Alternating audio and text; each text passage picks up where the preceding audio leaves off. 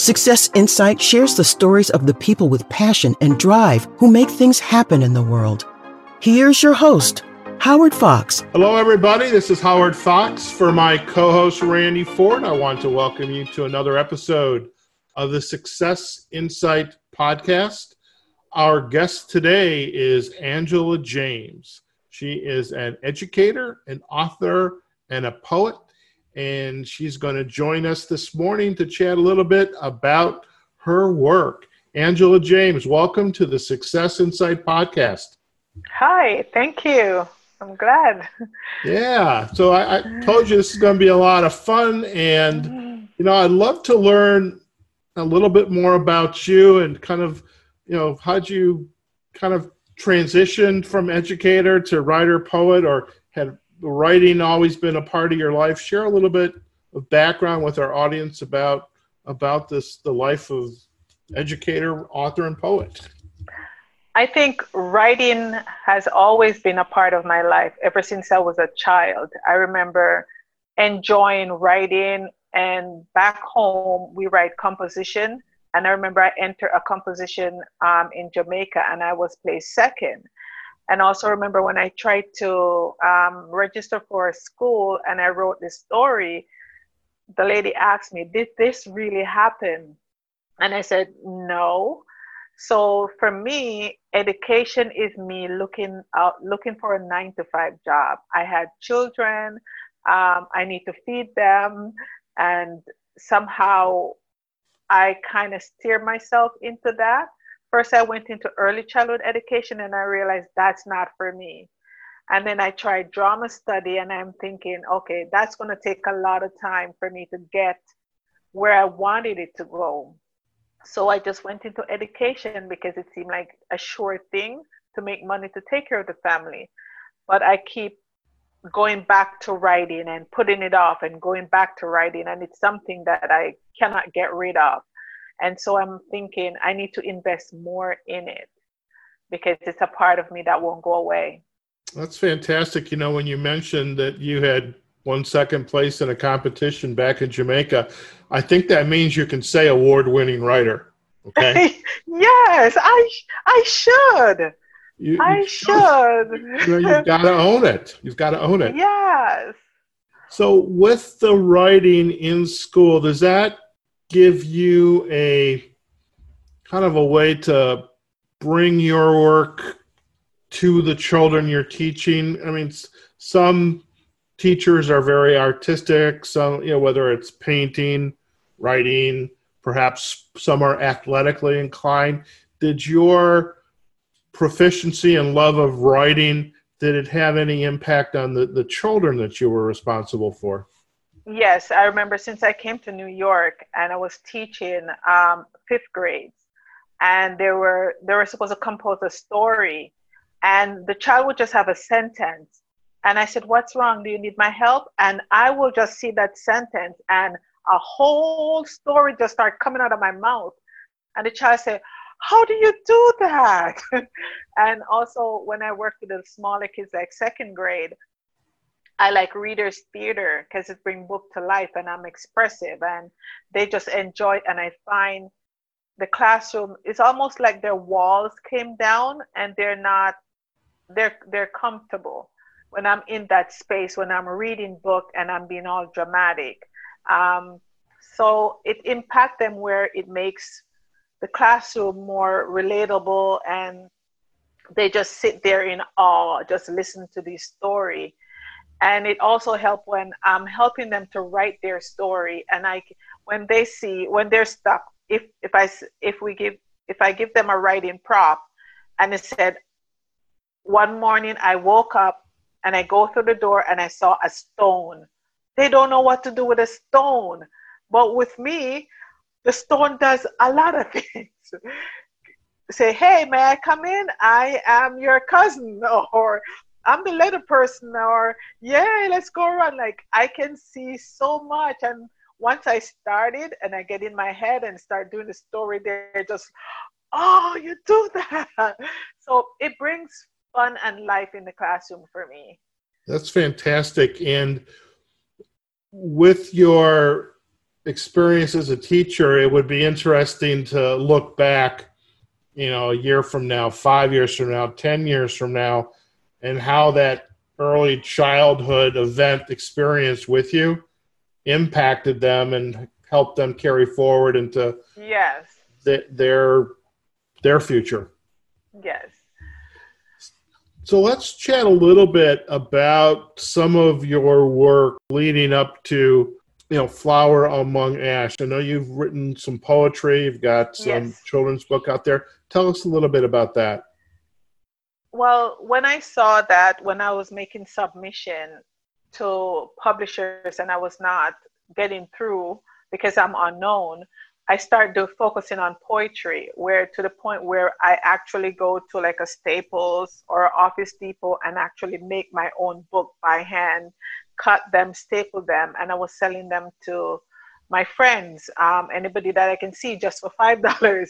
The book, I think one was called Broken, and one was called Pepper Pot Collection, because it has a eclectic amount of different kinds of poems. And it basically reflects, it's not like children's poem, it reflects on my experience and what I've gone through, but it's not dark. And then I thought, let me do something lighter. And because I've been teaching second grade for such a long time, I've been reading all these fairy tales and folk tale. And at one point we had to compare different stories. So I thought, why not write a story about the three little pigs to explain, like a parody, explain what happened before they were sent away. So it's not one of those. So I wrote that, what happened before they were sent away. And I was trying to write one to explain where they are now.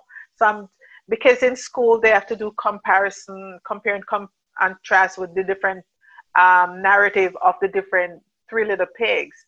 So I figure, okay, let me explain what happened before or what happened after. But then after I wrote one, it's unpublished.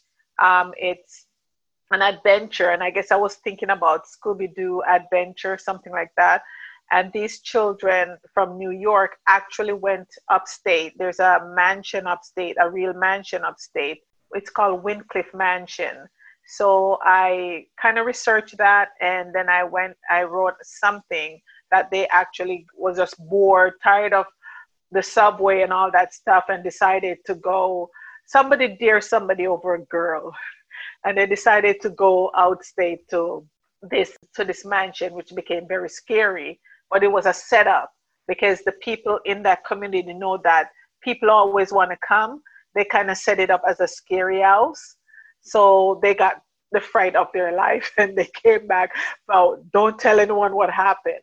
So I kind of transitioned, and I still do, like, for writing poetry and having all these ideas for children's book.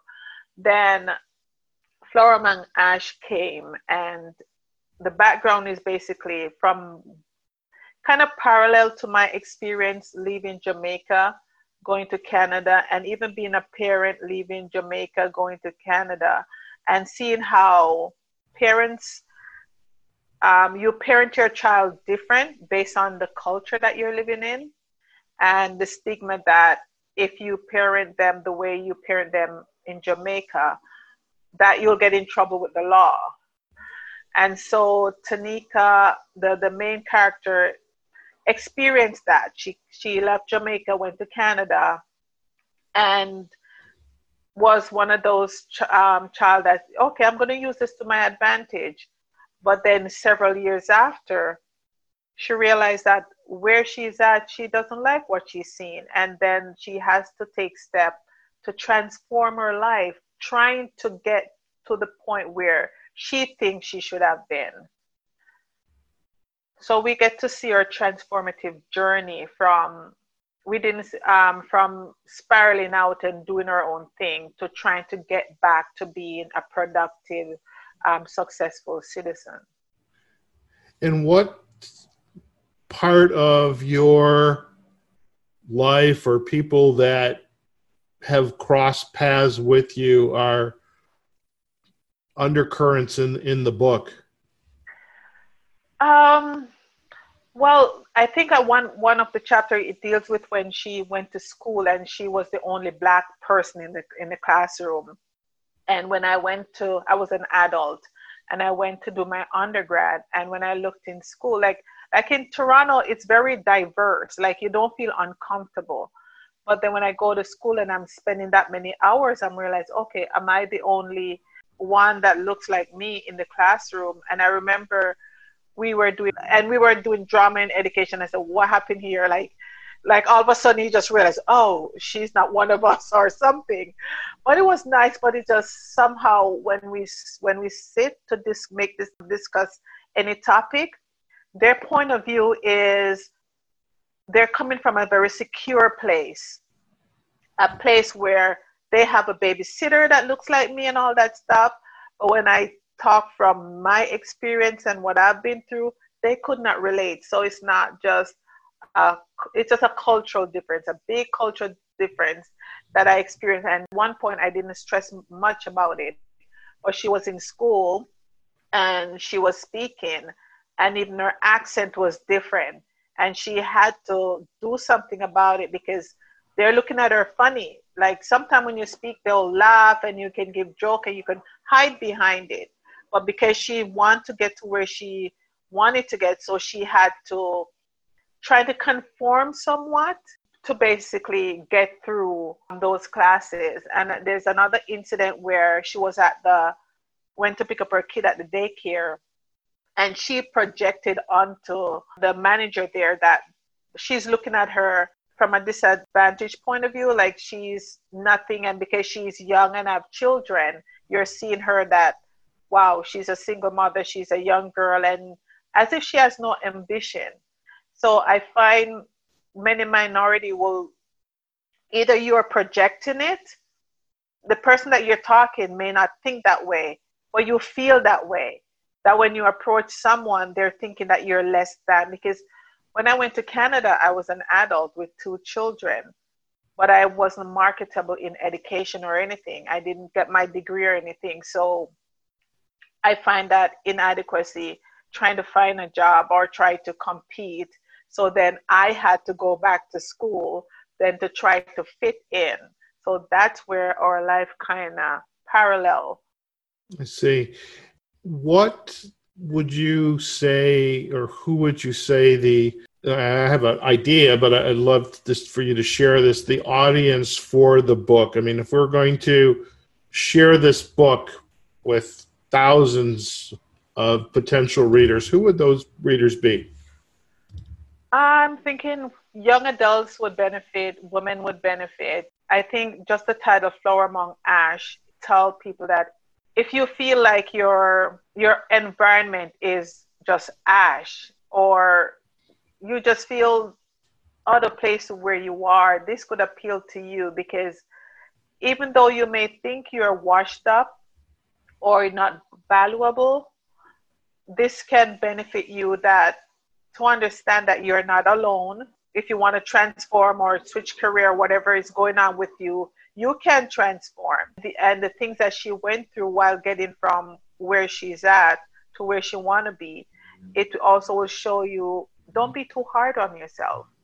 So it could be just a title. I thought that the title Flower Among Ash itself will be like somebody who is going through stuff will see it and say, I feel like a flower among ash, or what's around me, my physical environment is not aesthetically pleasing or in any way that I would like it to be. So that person could be the flower in the ash, and what do I do? So some example from Tanika, just having the courage to transform her life, that would help. But young adults, women, that would be an audience. I see. I was thinking as I was looking at the book cover and, of course, the title, it was bringing to mind, now I know I don't have this correct, it was either Simon and Garfunkel, who being from New York, or the Beatles. I'm thinking probably Simon and Garfunkel, but the asphalt on the street, and then the flower coming up from the asphalt. Oh boy, I'm kind of seeing that. That's what came to mind as you were kind of sharing the story with. So basically, beauty can come out of ashes. Maybe that's what should be the title: Beauty Out of Ashes. Well, maybe that's what's supposed to be. Yeah, because it's saying because not everybody has a bed of rose as their life, and you feel like your life is in the dump, but you can still be that beautiful thing that comes out of the ash. Possibilities. That could be your next book. Who knows? I know. Yeah. Angela, I truly appreciate you taking the time out of your morning to be with us today. Thank you. If our listeners would like to learn more about you and your work, now we're going to have a link back to the books page on Amazon, but where is the best place to get to know you? I'm on LinkedIn. Yes, I'm on LinkedIn most of the time. I'll check in. I will try to refresh and work on my page to make it more visible, but that's where I am most of the time. Perfect. Well, we will provide a link also to your LinkedIn profile page. So if folks want to connect and learn more about you and your work, and really this kind of thinking about today, and I really appreciate your interest in being on the podcast. I told you this would be a lot of fun. It goes fast. Thanks for having me. Our pleasure. So we're going to sign off right now. Stay on the line, and we'll come back for a minute, and then just thank you again, okay? Thank you. It was fun. Excellent. There you have it, folks. We were just chatting with Angela James. She is an educator, author, poet, and we were discussing her book, which is available on Amazon and in other platforms. The book is Flower Among Ash. And I would encourage you, if you're interested for a nice reading, go out and you should check it out. And today is Friday. It's, August 30th. The summer, I believe, is almost officially over. So have a very safe weekend, and wherever you are, whatever you're doing, go out there today and make it a phenomenal one. This is Howard Fox from the Success Insight Podcast, and we'll see you again next episode. Take care. Success Insight is a production of Fox Coaching and First Story Strategies. Find us online, successinsightpodcast.com.